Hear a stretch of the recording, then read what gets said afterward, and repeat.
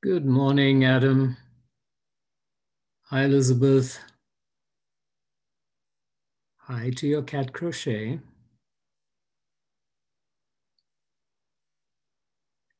Jeff, welcome. Glad you're here. Hi, Susan. Still in Chicago, Susan, or back?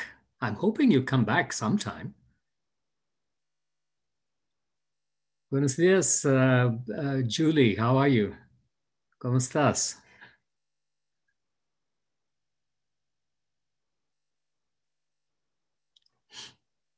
Well, we're looking forward to having you back.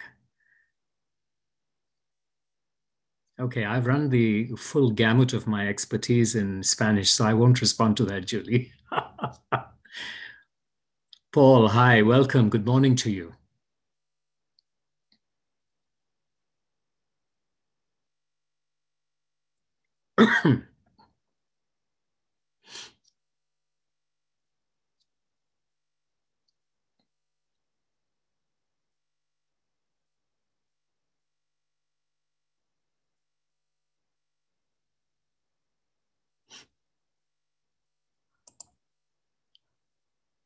Morning, Michael. Welcome. I'm glad you're here.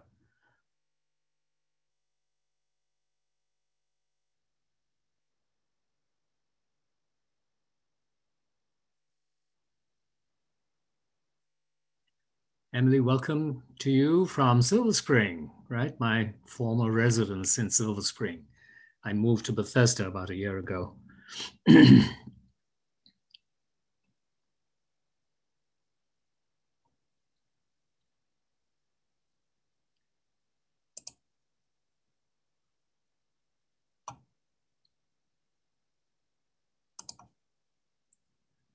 Good morning, Rachel. Good morning, Naomi.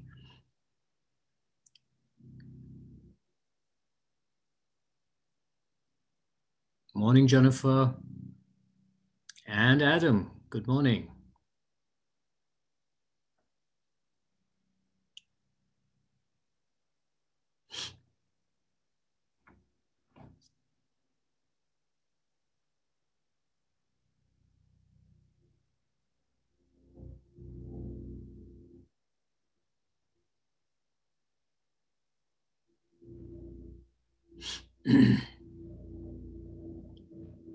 So I put on 2 masks yesterday and went and had a haircut. I'm feeling a little cool around the ears, but happy to be here with you.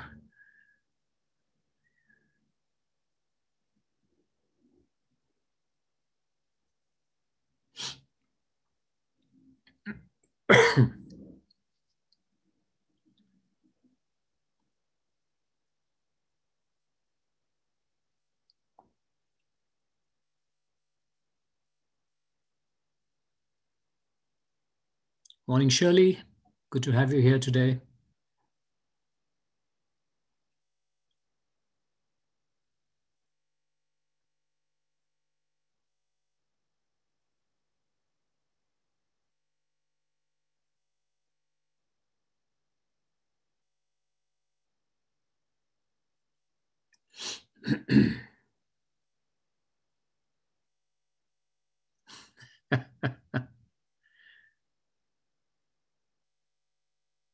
It was a haircut, Jeff.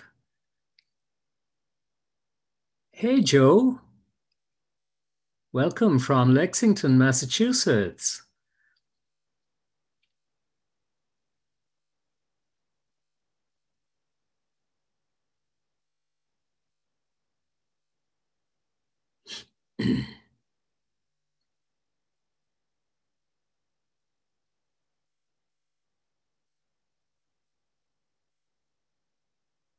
Morning, Stacy. Thanks for coming back. Good to have you with us today.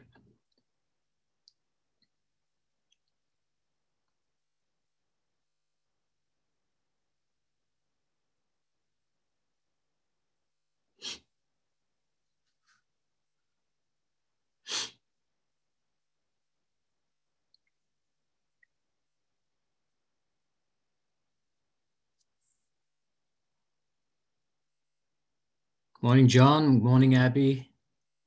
Welcome this morning.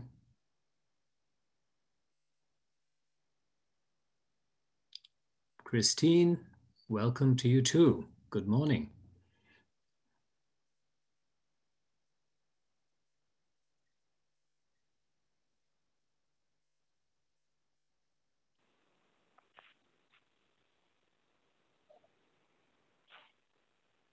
Hey, John, good morning to you.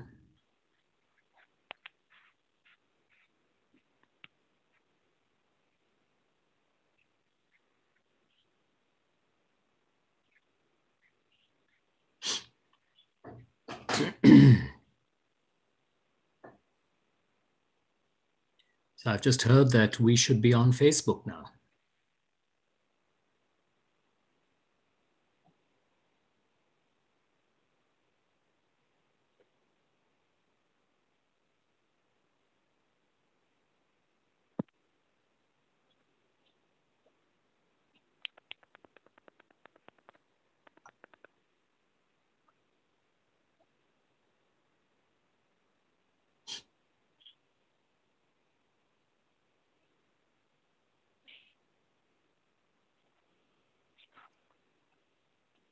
Okay, maybe we should get started. Welcome. Please say hello in the chat, as many of you have been doing already. If you're visiting from another ethical society, be sure to mention that, and it'll be wonderful to know that you're with us today. If you want to share your messages with everyone, please be sure that your chat settings are for all panelists and attendees so that everybody can see what you're saying. This is a really good time to get a candle to light during our candle lighting, then settle into a comfy chair with your beverage of choice as we continue to gather. Morning to Margaret, Patricia, Perry. You're all very welcome. Thanks, Rajesh. It's so good to see everybody, at least see your names in the chat. Good morning and welcome to the Washington Ethical Society. I'm Lynn Cox. You can use they, them pronouns for me, and I'm the interim leader here. Today's platform is about the power of imagination as we work toward a beloved community, a world free of racism and other interlocking oppressions. Opening words this morning are adapted from the Reverend William Sinkford. There is so much work to do. We have only begun to imagine justice and mercy. May we hold fast to our vision of what can be. May we see the hope in our history and find the courage and the voice to work for that constant rebirth of freedom and justice. That is our dream. Let us gather together. We begin today's platform with music from the UU Voices Ensemble. This is King for a Day.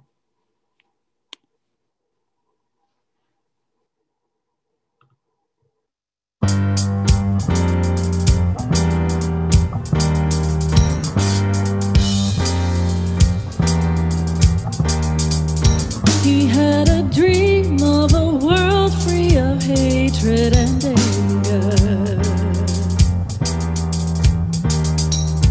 He had a dream of a love beyond race, creed, or color. He had a dream and he gave it to me.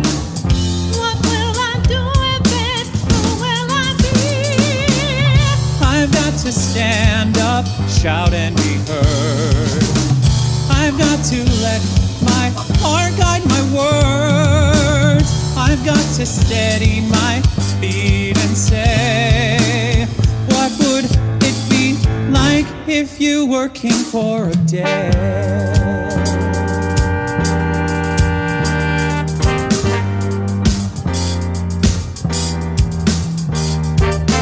He had a dream that all violence would one day be ended. His dream of free. He had a dream that a world torn apart would be mended. His dream of free. He had a dream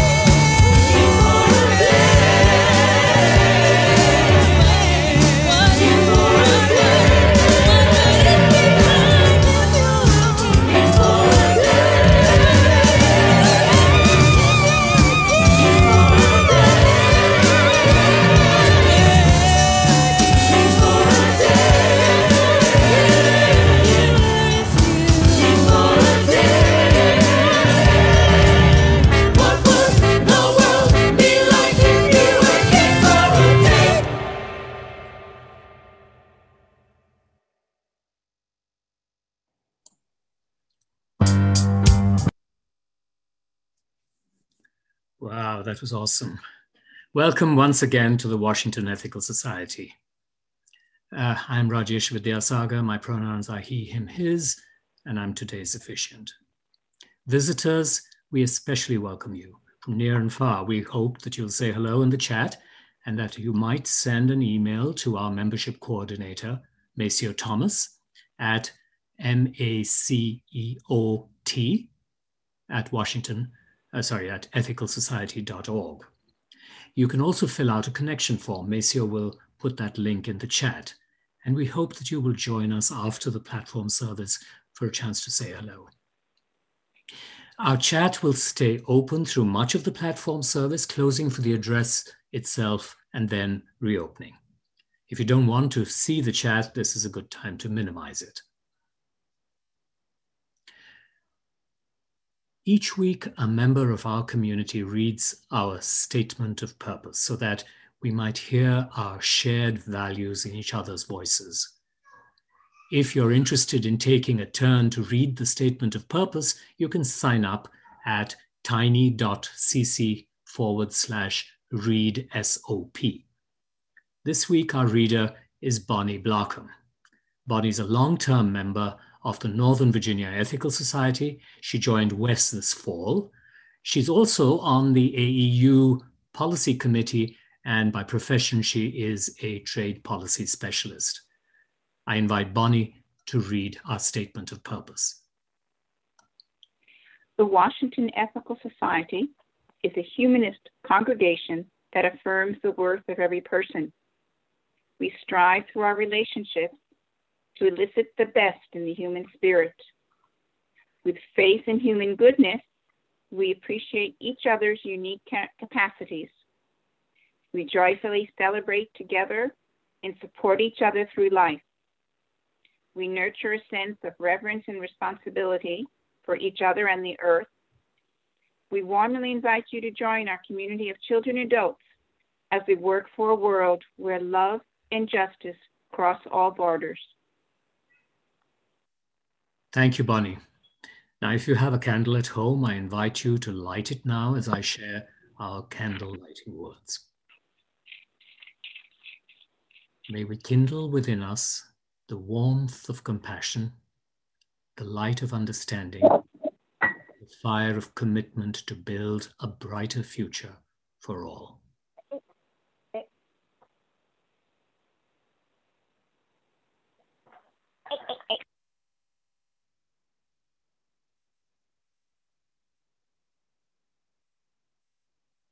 Thank you, Rajesh, and thank you, Bonnie, for being our reader today. So, folktale and then a little context.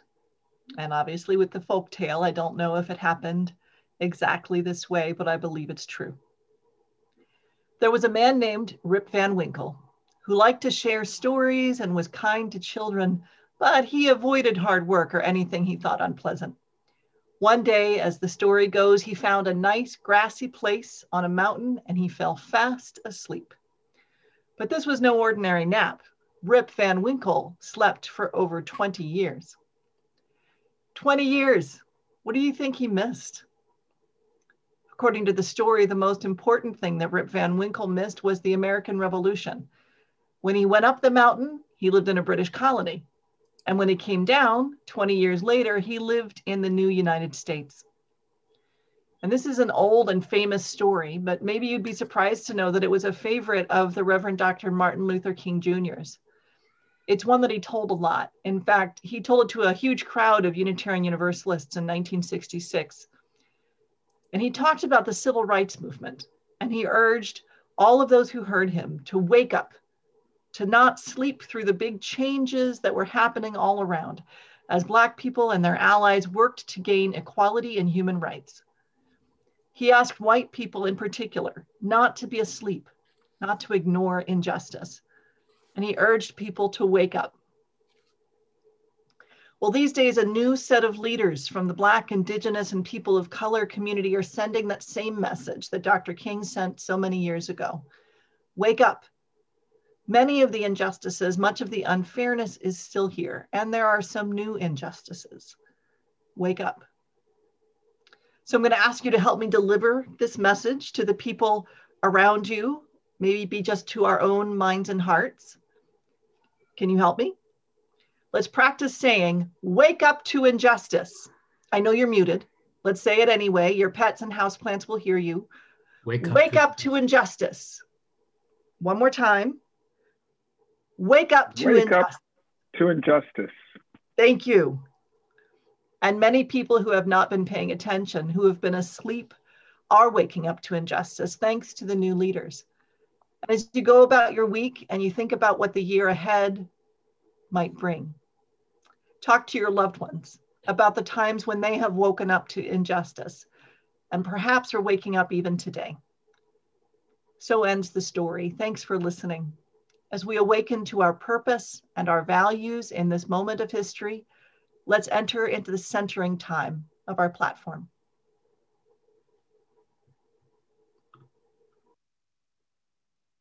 Each week, we ring a chime in solidarity with people around the world. Today, I'm particularly mindful of our incoming president and vice president and administration as they confront the public health crisis and the devastation that it has wrought, taking lives and destroying communities. Also, we are mindful of all those who are working to ensure that the inauguration goes forward safely and smoothly. As we listen to the chime, let us remember our connection to each other and the world around us.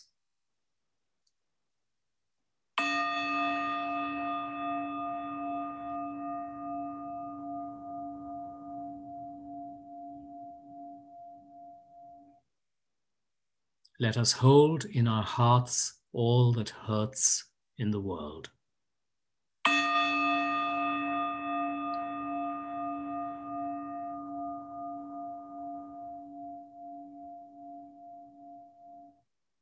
And let us commit ourselves to all that calls for our work and our love.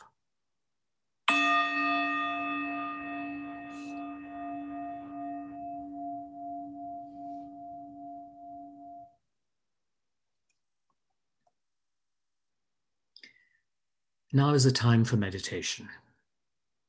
Make yourselves comfortable, close your eyes if you like, or soften your gaze.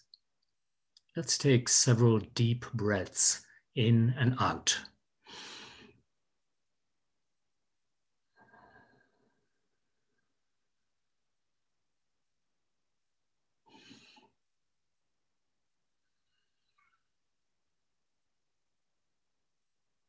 In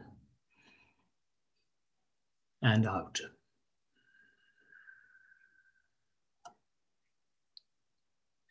This is a time for dreaming and for remembering.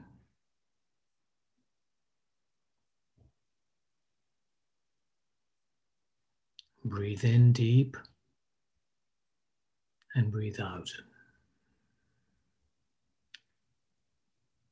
Remember the dreams that you had for yourself when you were younger. Bring them back. Remember the joy and pleasure of dreaming those dreams. Give them space again.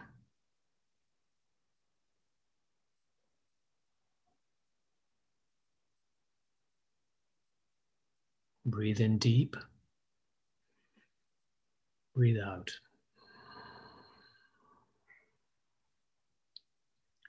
You may have realized some of those cherished dreams and some you may not have. And that's okay. Just honor the dreams.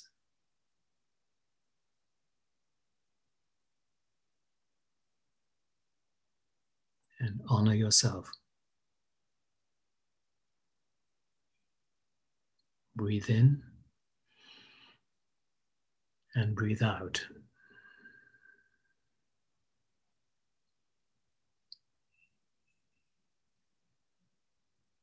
Think about the dreams you have for yourself right now.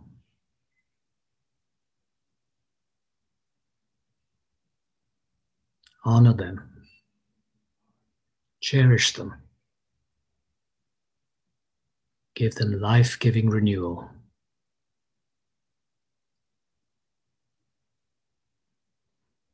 Breathe in deep.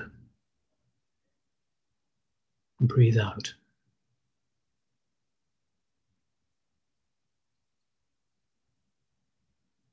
We'll continue in our meditation in silence for a minute.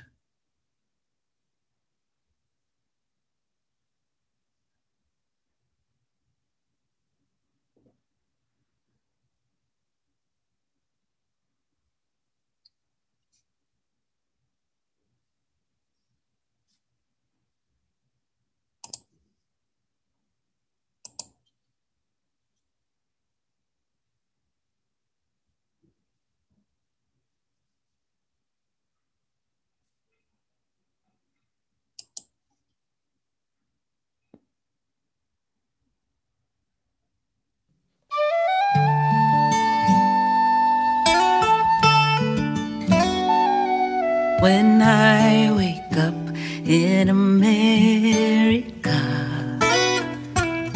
I see my neighbors there with every type of clothes and shoes, hats and skin and hair, every fine belief and custom.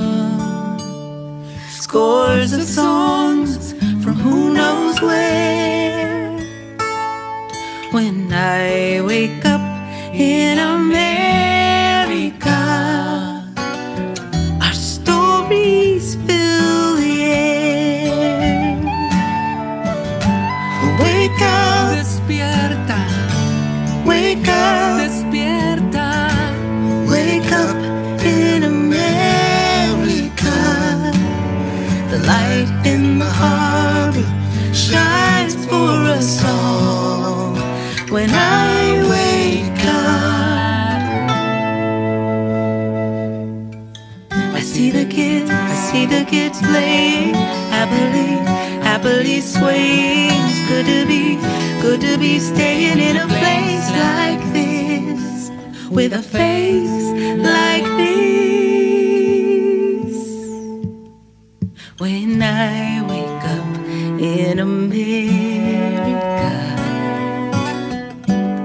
I put away my fear, and I love my neighbor as myself. And I say, I'm glad that you're here. We have found ourselves together in a land we dream could be. When we wake up in America, everybody will be free. Wake up, despierta. Wake up, despierta. Wake up, please, America. The light in the harbor shines for us all. When I wake up, when you wake up, when we wake up in America.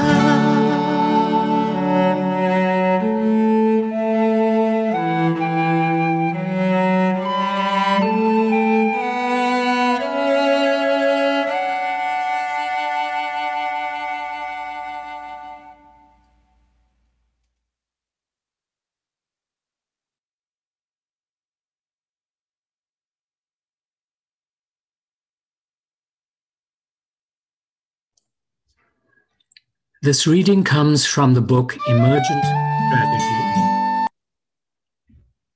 Shaping Change, Changing Worlds by Adrienne Marie Brown. The excerpt is from the chapter called Creating More Possibilities, How We Move Forward Toward Life. We're touching the future, reaching across boundaries and post-apocalyptic conditions to touch each other, to call each other out as family, as beloveds. All that you touch, you change. And all that you change, changes you. We are making ourselves vulnerable enough to be changed, which will, of course, change what Black existence means. Octavia Butler, who gave us that philosophical spirit poem, Earth Seed, that I just quoted, is a bridge for many of us between this world and the narratives that pull us through the next realm, to the parallel universe, or the future in which we are the protagonists. We are creating a world that we have never seen. We're whispering it to each other, cuddled in the dark, and we are screaming it at people who are so scared of it that they dress themselves in war regalia to turn and face us. Because of our ancestors, because of us, and because of the children we are raising, there will be a future without police and prisons. Yes, there will be a future without rape, without harassment and constant fear and childhood sexual assault. A future without war, hunger, violence, with abundance, where gender is a joyful spectrum, where my nephew would not be bullied for his brilliant differentness, where each of our bodies is treated like sacred ground, whether we have insurance or not. Visionary fiction, a term that Walida Imarisha coined, includes sci-fi, speculative fiction, fantasy, magical realism, myth, all of it. In addition to this intentional genre side, visionary fiction intentionally explores how change happens from the bottom up, how change works in collective ways, disrupting the single white male hero narrative, centering marginalized communities, meaning that we are the center of the story as opposed to the sexy and unbelievably stylish sidekick. And visionary fiction is hard and realistic and hopeful. It's neither utopian nor dystopian. It's more like life. Imagination is one of the spoils of colonization, which in many ways is claiming who gets to imagine the future for a given geography. Losing our imagination is a symptom of trauma. Reclaiming the right to dream the future, strengthening the muscle to imagine together as Black people, is a revolutionary, decolonizing activity.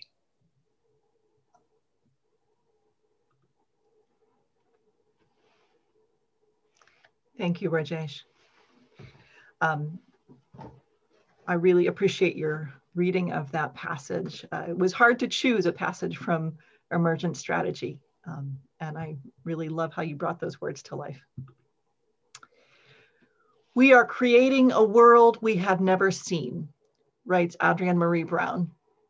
On this weekend, as we remember the legacy of the Reverend Dr. Martin Luther King Jr., and we support a peaceful transfer of power, we recommit to his legacy and the work of civil rights yet to do. It may seem like a luxury or a distraction to engage with imagination. It is not. Just like we cannot allow oppression to steal our joy, we cannot let it steal our imagination.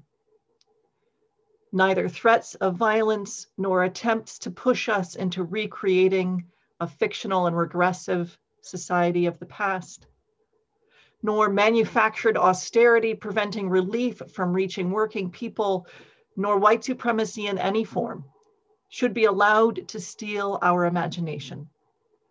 Our ability to dream of a better world, of better worlds, is a matter of collective survival. So what does it take to dream big? What fuels our ability to imagine a future without limits, like racism, classism, and sexism? Entering a dream state where equality is possible takes some practice. Music can get us there. Listening to activists who are moving our society forward can help us get into that frame of mind. Great art can invite us into that kind of transformative trance. Dreaming is important. Dreaming gives us creativity, energy, a warm vision around which we can gather as a community. And dreaming is not enough. Once we have imagined a better world, we have to, and we get to, build it, to keep building it, and to rebuild the parts that got torn down when we weren't paying attention. The next step is to use those dreams as a doorway to action. Dr. King's words and actions demonstrated connections between systemic racial inequality, economic injustice, war, threats to labor rights, and blockades to voting rights. All of those forces are still relevant. He and other activists of his era left a very rich legacy for which we are grateful, and we are not done. I'll be drawing today from Dr. King's 1963 work, Letter from a Birmingham Jail. And I think the critiques that he offered in that letter are still valid, especially for us in this community that strives to be anti-racist and yet must acknowledge that we are impacted by the norms of what Dr. King calls the white moderate. His letter was a response to Christian and Jewish clergy who had written an open letter criticizing nonviolent direct action. And though ethical culture uses different language and methods than our explicitly theist neighbors, I think it is incumbent upon us to hold on to the accountability that comes with being part of the interfaith community. So I'd like for us to imagine that this letter is written to us as well. Dr. King writes, I must confess that over the last few years, I have been gravely disappointed with the white moderate.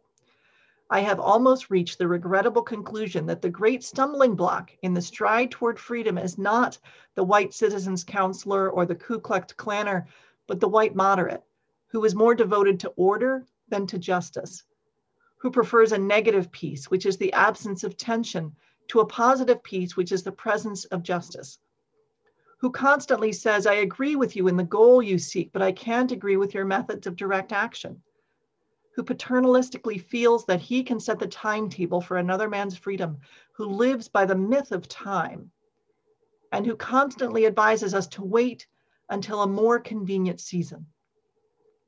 Shallow understanding from people of goodwill is more frustrating than absolute misunderstanding from people of ill will. Lukewarm acceptance is much more bewildering than outright rejection. Ends the first quote. So I'd like to think that in this community, we have made some progress since 1963, and that majority white communities have stopped explicitly trying to slow the pace of civil rights. Indeed, West can be proud that racial justice has been woven into its goals from the beginning, though we must also be honest that a perfectly anti-racist history is unlikely. At the same time, I see people who claim to be progressive, not at West necessarily, but around. I see people who claim to be progressive rushing to calls for civility or unity without accountability. Understanding the direct link between the intended audiences of the letter and people and communities with which we have kinship today is an act of imagination that we must embrace in order to learn from the past and to continue Dr. King's legacy. Letter from a Birmingham Jail can help us understand why we need to dream of something different in the world. We need dreams and we need plans. We seek inspiration as we continue to work toward bringing a dream of economic and spiritual and political equality fully into reality. One place I turn for inspiration is towards socially conscious science fiction. Looking at how the art form has offered critiques of what's wrong and pathways to what's right, I see suggestions for how we can nurture the dream of a better world. Science fiction has even helped me understand spiritually connected social movements, such as the one depicted in Parable of the Sower and Parable of the Talents by Octavia Butler. And that's one of the books that Adrienne Maree Brown quoted earlier. So the series depicts a self-governing poetic community that tries to live sustainably in an environment affected by catastrophic climate change, and that maintains an improbable vision of exploring the stars. The poetry uses the word God, but not in the way it's normally used. So recognizing that WES is not a community that makes use of theism, I hope you'll be able to hear how the metaphor is used in the world of the story. In Parable of the Talents, the main character, Lauren Olamina, writes a poem for her community. God is change, and hidden within change is surprise, delight, confusion, pain, discovery, loss, opportunity, and growth. As always, God exists to shape and to be shaped. In the book, the community reflects on change in meditation and song, and is therefore able to use that energy to maintain resilience, even in the face of white supremacist violence and criminalization. Butler imagines an inclusive community led by people of color who strengthen and encourage one another, inject their strategic planning with an expectation for backlash, and still imagine and make their way toward a better world. Her books provide inspiration to those who know that the negative extremes of the world of the story are possible. Socially conscious science fiction spins dreams that are extreme, that challenge us in good ways. In science fiction and in practical experience with progressive movements, we learn that dreams need help to become reality. The alternate universe where justice rolls down like water may seem too fantastic to believe and may be cobbled together in ways that seem mismatched to mundane perceptions, and it will certainly take work to achieve. Nevertheless, like Dr. King, I believe we must use time creatively. The first thing to note about dreams, whether sleeping or socially conscious, is that they are extreme. Things that would be totally absurd or unthinkable in everyday reality are woven into the fabric of a new vision. The dream might be a positive one in which we imagine what it would be like to live in a better world. On the other hand, dystopian dreams can also be effective in stirring us to action. In an imagined world, we are met with the possibility that a flaw in our current society might go too far. Absurdity comes uncomfortably close to the truth. Dr. King spoke about the role of discomfort in Letter from a Birmingham Jail, saying that nonviolent direct action is meant to bring that discomfort to bear so that those in power will sit down and negotiate, to recognize people of good conscience. This is different from using violence as coercion, which is destructive to democracy. This is using peaceful means to declare the right of people to have a voice in what concerns them. Dr. King writes, nonviolent direct action seeks to create such a crisis and establish such creative tension that a community that has consistently refused to negotiate is forced to confront the issue. It seeks so to dramatize the issue that it can no longer be ignored. I just referred to the creation of tension as part of the work of the nonviolent resistor. This may sound rather shocking, but I must confess that I am not afraid of the word tension. I have earnestly worked and preached against violent tension, but there is a type of constructive nonviolent tension that is necessary for growth. End quote. So tension has a place in literature and drama that can also be used for racial justice. I once served as an intern at a regional theater, and in one of the plays we presented that year, the plot hinged on something unexplainable and highly improbable, which is one definition for science fiction. It was the 1965 play Day of Absence by African-American playwright Douglas Turner Ward. In the story, white citizens of a racist town awaken one day to find that all of the African-American residents have mysteriously disappeared. They slowly come to realize that they cannot function without the neighbors that they mistreated and took for granted. Rather than try to solve their problems, they spend the rest of the day panicking and blaming each other in comedic ways.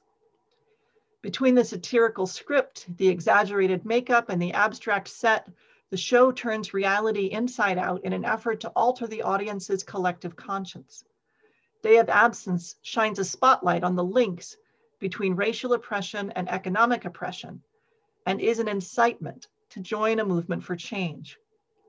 Consistent with the revolutionary theater aesthetic, the play is meant to make people uncomfortable. We should be uncomfortable with the real systems of inequality parodied in the play. And it worked. Audiences were uncomfortable. Some patrons were able to take that discomfort and use it to grow. Some patrons were not ready to deal productively with their discomfort. For art or spirituality or dreams or anything else to offer the chance for transformation, creating the opportunity can't wait until everyone is equally ready to begin the journey. One goal of satire is to take something that is true and to exaggerate it until the truth cannot be ignored. When that something is oppression, making art that can't be ignored and suggesting a justice-oriented overhaul to society is going to seem extreme to some people. Speculative fiction by writers of color, even when not satirical, can also use exaggeration for a positive effect. The 2019 HBO Watchmen series explored this, creating an alternate history that lifted out problems with racism and policing in our own timeline. And then the Broken Earth trilogy by N.K. Jemisin explores extremes of climate change and identity-based exploitation and weaves in glimpses of generational trauma between parents and children trying to survive in a society that rejects their wholeness. Extremes in literature can reflect back to us the plain truth. Similarly, a dream that draws people together for the hope of a society that is very different from what we have, a dream that reimagines the future of justice and economic opportunity, is going to be considered extreme, which is not a good thing by some standards. Every time there is a popular movie or TV show in the science fiction fantasy genre that uses multiracial casting, and every time a speculative fiction novel by a writer of color receives sales or awards, there are claims that social justice warriors are running amok, or that trends have gone too far. Allowing for multiracial imagination is considered a violation of balance, a bridge too far. Inclusion is considered extreme, rather than a tool for bringing imagined futures into being. Dr. King explored this critique of extremism. In Letter from a Birmingham Jail, he expresses some initial frustration at being labeled an extremist for his peaceful methods. It seemed that any movement toward change was too radical for the white moderate clergy. And we should remember that Dr. King was not popular during his lifetime. But the status quo was not and is not acceptable. Dr. King writes, "So I have not said to my people, get rid of your discontent. Rather, I have tried to say that this normal and healthy discontent can be channeled into the creative outlet of nonviolent direct action. And now this approach is being termed extremist. But though I was initially disappointed at being categorized as an extremist, as I continued to think about the matter, I gradually gained a measure of satisfaction from the label. Was not Jesus an extremist for love? Love your enemies, bless them that curse you, do good to them that hate you, and pray for them which despitefully use you and persecute you." And Dr. King gives a few more examples before he goes on. So the question is not whether we will be extremists, but what kind of extremists we will be. Will we be extremists for hate or love? Will we be extremists for the preservation of injustice or for the existence and extension of justice? Perhaps the South, the nation, and the world are in dire need of creative extremists. I believe the nation and the world are in need of creative extremists. We need dreamers, we need bold playwrights, courageous writers, and artists who cannot be ignored. We need the power to imagine a more just and radically different future. Another point that connects science fiction with visions of equality is that dreams need help to become reality. We often hear that the arc of the universe is long, but it bends toward justice. But the unwritten part of that is that actual people have to do some bending.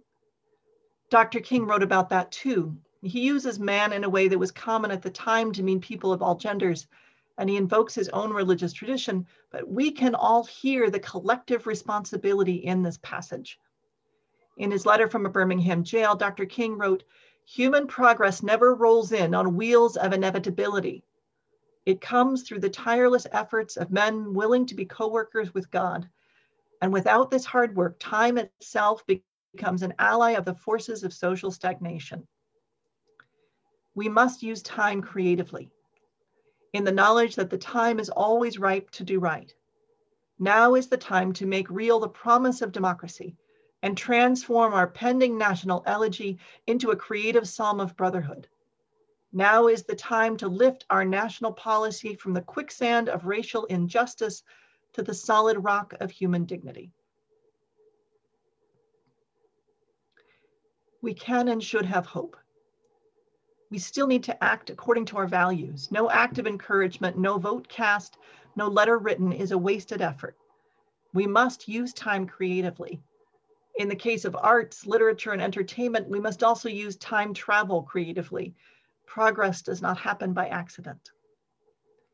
Nichelle Nichols, who played Lieutenant Uhura in the original Star Trek series, spoke about the creation of her character and why she chose to stay on the show.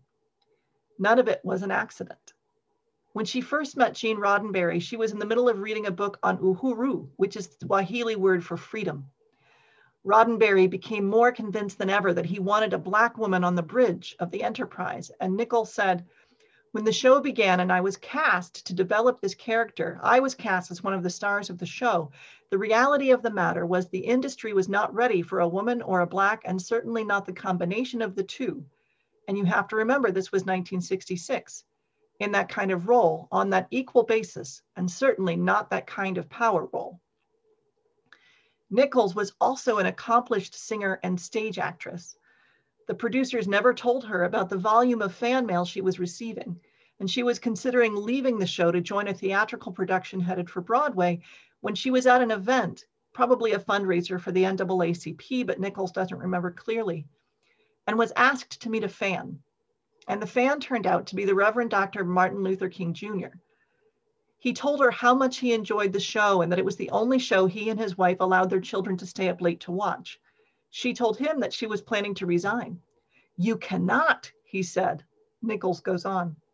"Dr. King said to me, 'Don't you understand that you have the first non-stereotypical role in television in a major TV series of importance, and you establish us as we are supposed to be, as equals, whether it's ethnic, racial, or gender.' I was breathless. Thank you. And yes, I will stay." Nichols' decision to stay had a ripple effect. Whoopi Goldberg said that the first time she saw Lieutenant Uhura on television was a major turning point for her as a child. Mae Jemison, the first African-American astronaut in space, spoke about Uhura as an inspiration. Stacey Abrams is a fan, and the Star Trek cast is a fan of hers. You may have heard about Star Trek-themed political fundraisers last year. The secret to being part of the future of a multiracial democracy? Engage. The inner workings of a TV show with cheesy special effects, beloved as that show may be, might seem inconsequential to the future of human rights. And I maintain that anything that expands our ability to dream of a better world is necessary. Stories that give us building blocks for change make a difference, and representation matters. People are hungry for diverse, respectful, innovative stories. Representation increases the chances that someone from a marginalized group can get the resources to tell their own stories, rather than relying on the dominant group to borrow them. In this age of communication, it is possible to engage people from all over the planet in a conversation about our shared future. The trick is we have to work to make sure all of the voices are included. The dream of a better world needs people who can make it a reality.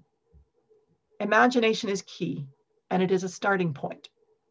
In Emergent Strategy, Adrienne Marie Brown writes, "Science fiction is simply a way to practice the future together.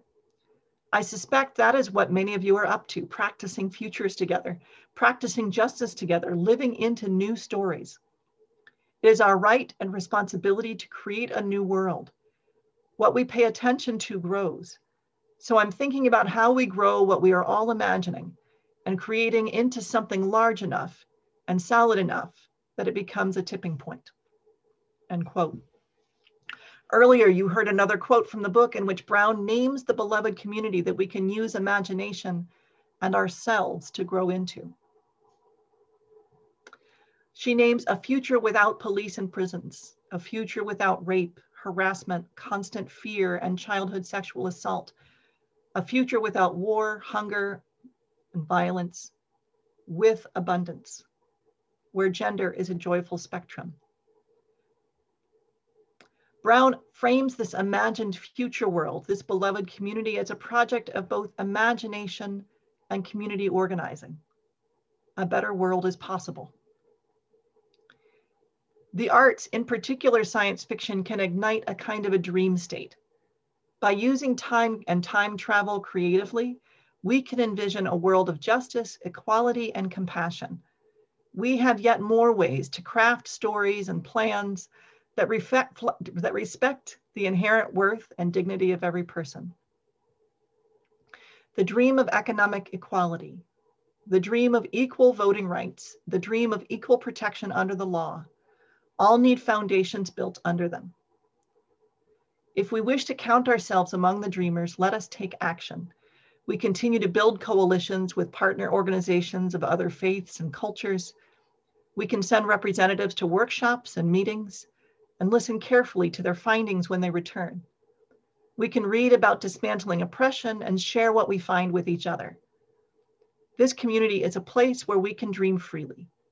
Let us use time effectively. Let us enter into the powers of myth, creativity, and art to imagine a better future. And then let us work and plan to make that future come to pass. May our dreams refresh us and energize us for the tasks ahead. May it be so. After some music, we'll have community sharing time when you can write into the chat about what resonated with you today. A framing question might help spark a memory of a personal experience or your direct observation. It's like a writing prompt, you can use it or not. And here's the question. What inspires you in your dreams for a better world? Is it literature? Is it drama? Is it factual nonfiction reading? Is it watching people at work and organizing? What inspires you in your dreams for a better world? As we contemplate, rest, and reflect, let us experience the beauty of the musical response.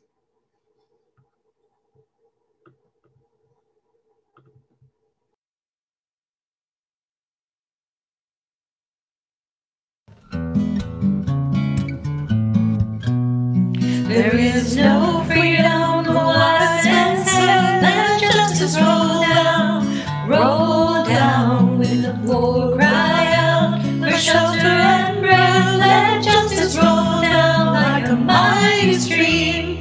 Oh, children, don't you get weary? Walk together, believe in the dream. When the way gets rough, we'll make a new way. Let justice roll down like a mighty stream. Hatred will never drive out hate. Let love roll down, roll down. Remember, our hearts can make us great. Let love roll down like a mighty stream. Oh, children, don't you get weary. Walk together, believe in the dream. When the way gets rough, we'll make a new way. Let love roll down like a mighty stream. When brutality threatens our daughters and sons, let peace roll down, roll down. May our voices ring out above the guns. Let peace roll down like a mighty stream. Oh, children, don't you get weary. Walk together, believe in the dream. When the way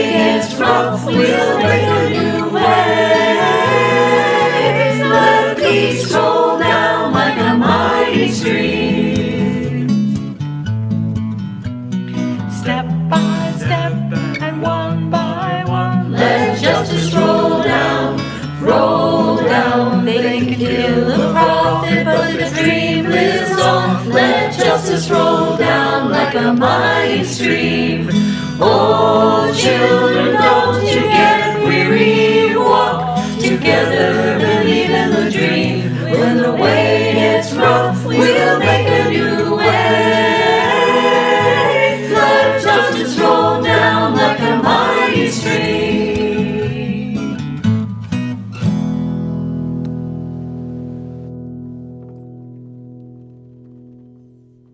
Let justice roll down like a mighty stream. Thank you so much to the West Chorus. And now we move on to community sharing. There's so much to unpack in that platform. Thank you, Lynn. And this is a time when we will add our own voices to the morning, sharing our reflections on this platform and what resonates in our own lives. You may consider the framing question, what inspires you in your dreams for a better world? I invite you to share in the Zoom chat or Facebook comments.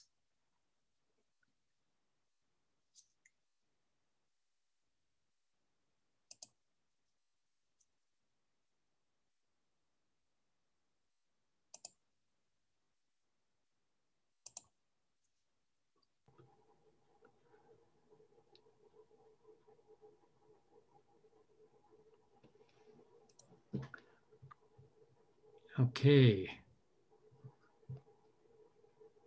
So let's see now. I know it takes a minute to scroll.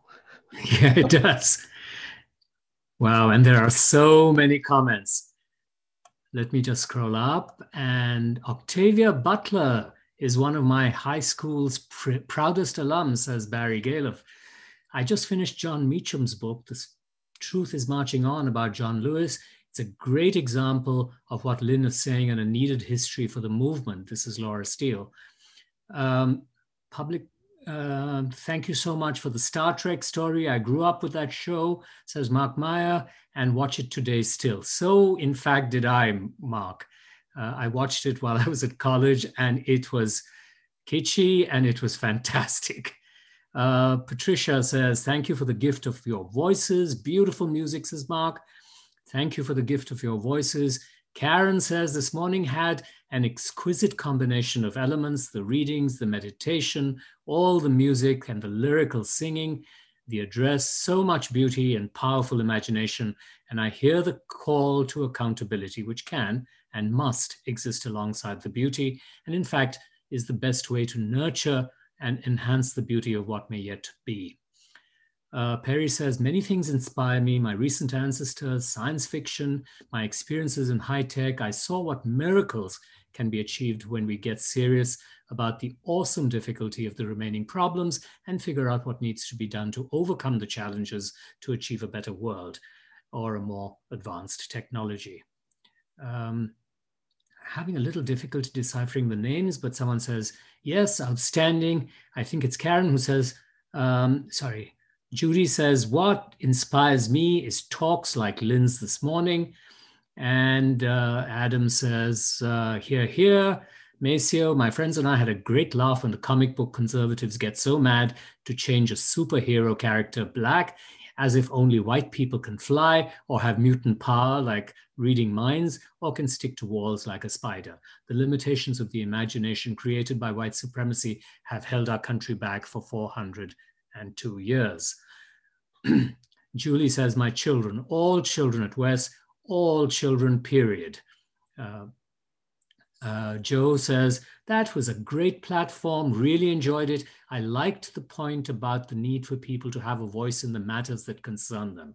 Perry says, I think my impetus to work for equal rights for all comes from my childhood experience of feeling like an outsider.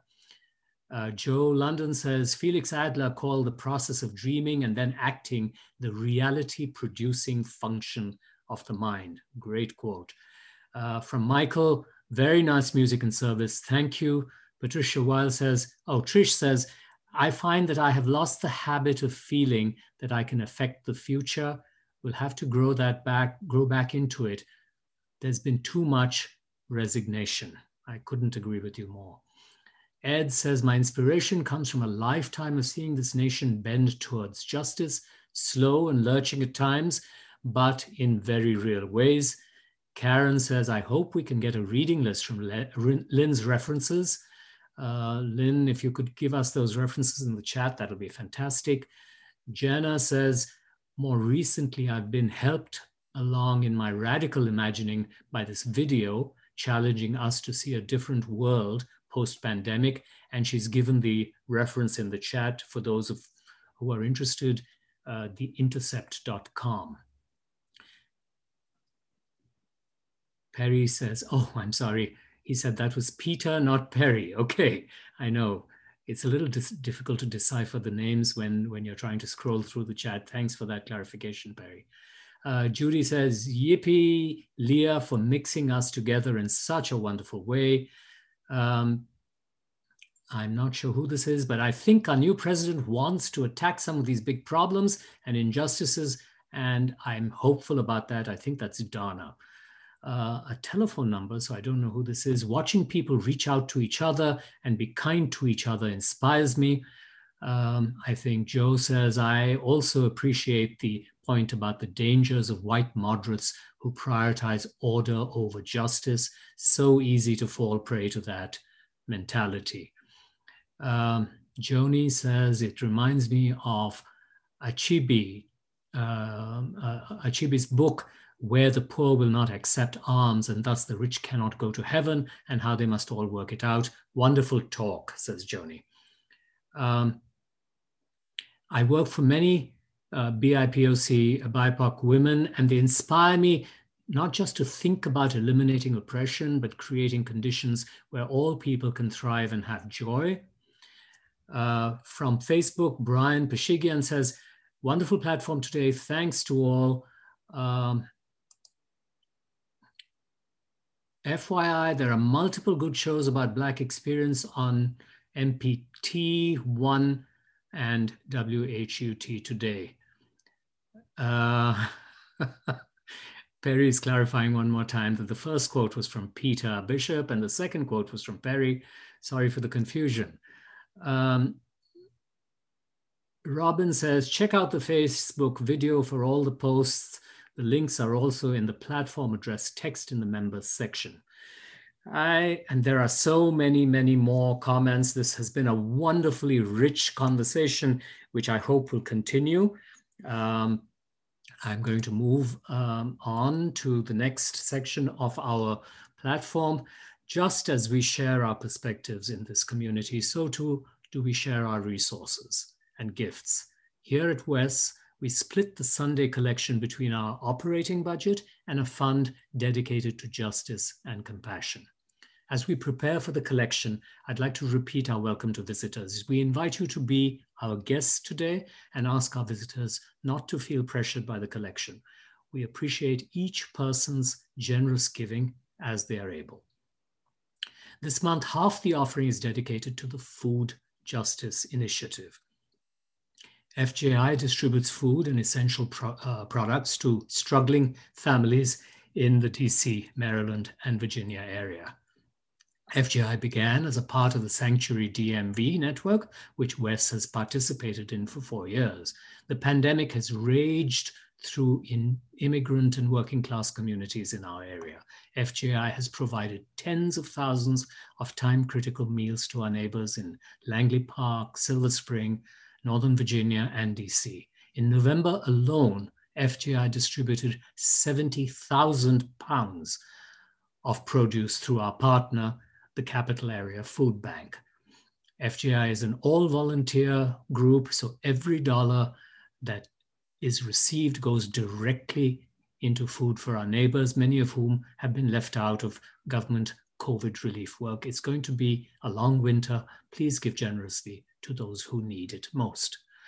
You'll also see a giving by text option on the screen.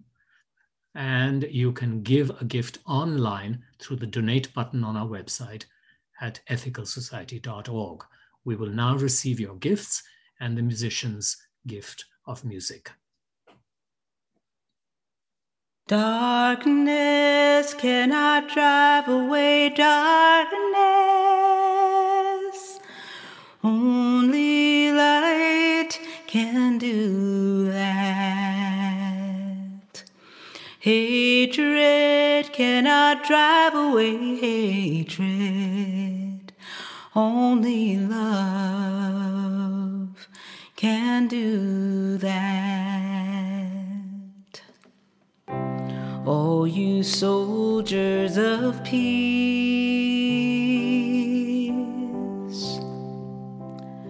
hatred has an enemy.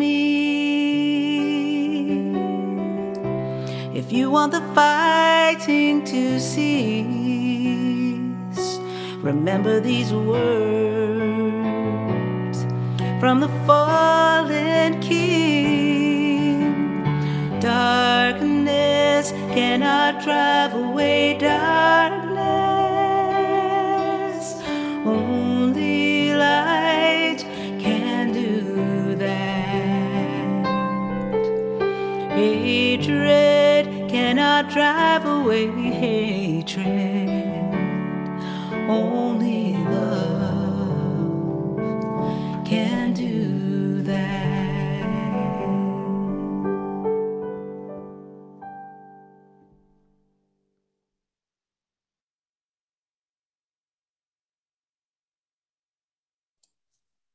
Thank you so much to the many people who helped create this morning's time together. Interim Music Coordinator Leah Morris, the Washington Ethical Society Chorus, guest musicians UU Voices, Arch Alcantara, Kristen Jones, Andres Salguero, and the Reverend Dr. Raymond Anderson. Thank you also to Maceo Thomas, our membership coordinator, and to Robin Kravitz for the communication support and for hosting our coffee hour. Thank you to Jen Watson, who created our slides and who will be happy to teach anyone else who'd like to take that task on when she steps down at the end of this month. And thank you to our wonderful tech host as well. And thank you to those who are leading and supporting our work in the week to come. At the conclusion of the platform, please join us for virtual coffee hour. Once we're in the Zoom coffee hour space, we'll divide into groups. Today, we're trying an experiment with choose your own breakout group. This is going to be a difficult trick to pull off and to administer rather than the random groups that we've used so far, but we're hoping that we can try this once a month. Today, there will be a group for parents, okay? A group for those who attend WES without a partner or family, solo, plus the regular groups for socializing and discussing. To get to coffee hour after closing words, point your browser to tiny.cc/WES Coffee Hour. For those who will be joining with us for some time and want to engage more deeply in our community, a path to membership program cohort begins January 31st. Maceo will tell you all about it. WES members are welcome also to an Inauguration Day Zoom gathering this Wednesday, January 20th. We'll start with a meditation at 9 a.m. and plan to conclude around 1 p.m. Interim leader Lynn Cox will remain on Zoom throughout the morning. When live events begin streaming, we'll watch them together and use the chat function on Zoom to comment. Members are welcome to drift in and out during the gathering. Whatever happens Wednesday morning, we can be together virtually as it unfolds. Next week also, please join us right back here at 10:30 in the morning for platform. We'll talk about the sense of awe, wonder, and unity that comes from studying the origins of the universe. We have opportunities for WES members and friends to connect virtually during the week, including support meetings and discussion groups. You can find the details for that and all our other events on our website calendar at https://ethicalsociety.org/. Finally, thank you for being here today. Let's enjoy together our closing song for the month, performed by Interim Music Coordinator Leah Morris, accompanied by Aaron Hill.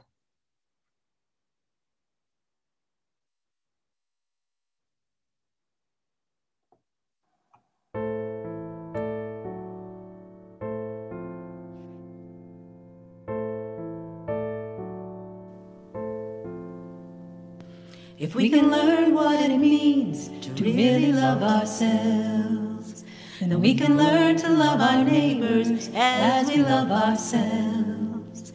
And we can live in harmony, see ourselves as a family. This is my prayer for humanity.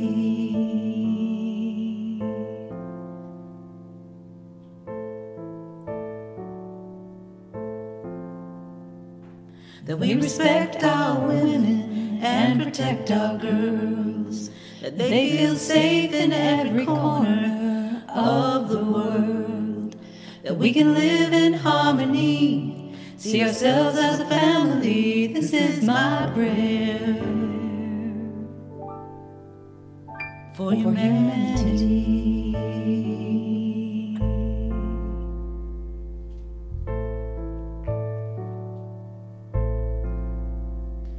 That every man will be a father to someone, by loving every boy as if he were his only son. That we can live in harmony, see ourselves as a family. This is my prayer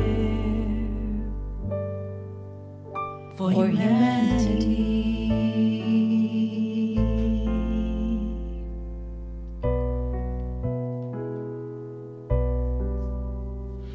That we know that nobody really wins a war, and every leader knows what power is really for.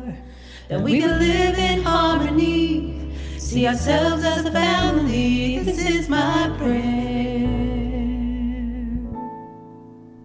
for humanity.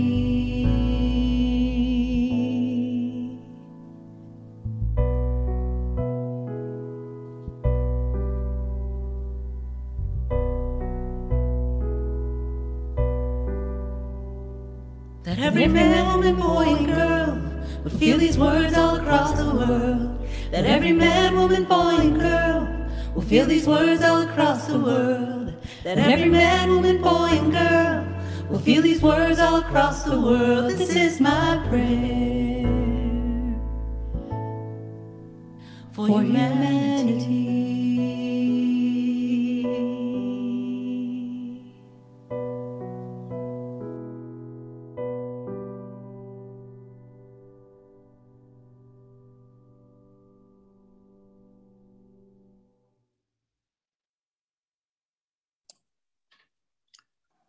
Thank you as always. Thank you as always to Leah. Before going for the closing words, I just wanted to correct something. I forgot to mention Sonia Cooper's our magnificent tech guru in our appreciation and announcement sections. Thank you, Sonia. Without you, none of this would happen as smoothly as it does. Now for our closing words. And I invite you now to join me in our closing words for the month. Let us go into the world, the week ahead, with compassion, understanding, and commitment, finding imagination and resolve in this community for our hearts and for our quest for a better world. Again, please join us for Virtual Coffee Hour. You can find the link on the slide or in the chat. tiny.cc/West Coffee Hour. If you're new to our community, please do send an email to our membership coordinator, Maceo Thomas, and introduce yourself. maceot@ethicalsociety.org.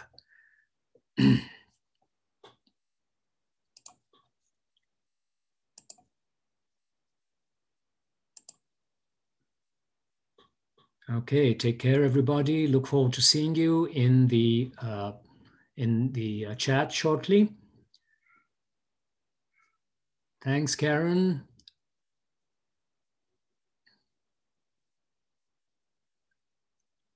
Thanks to Trang, who sent a message saying that she enjoyed the platform. Roberta said this platform was beautiful, epitomizing the work and philosophy of MLK. I was moved many times, and it inspired me to hope and act with love and compassion.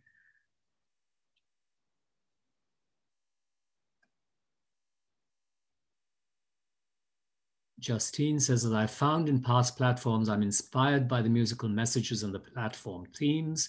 I'm sincerely encouraged to live each day with the messages I carry with me throughout my social interactions and dreams through this week and beyond. Thank you to all. John Lowy says, wonderful and inspiring platform. Thanks to all. And thank you again for being here. It was wonderful. And I really want to thank, personally want to thank Lynn for a really inspiring platform today. Thank you and see you all in coffee hour.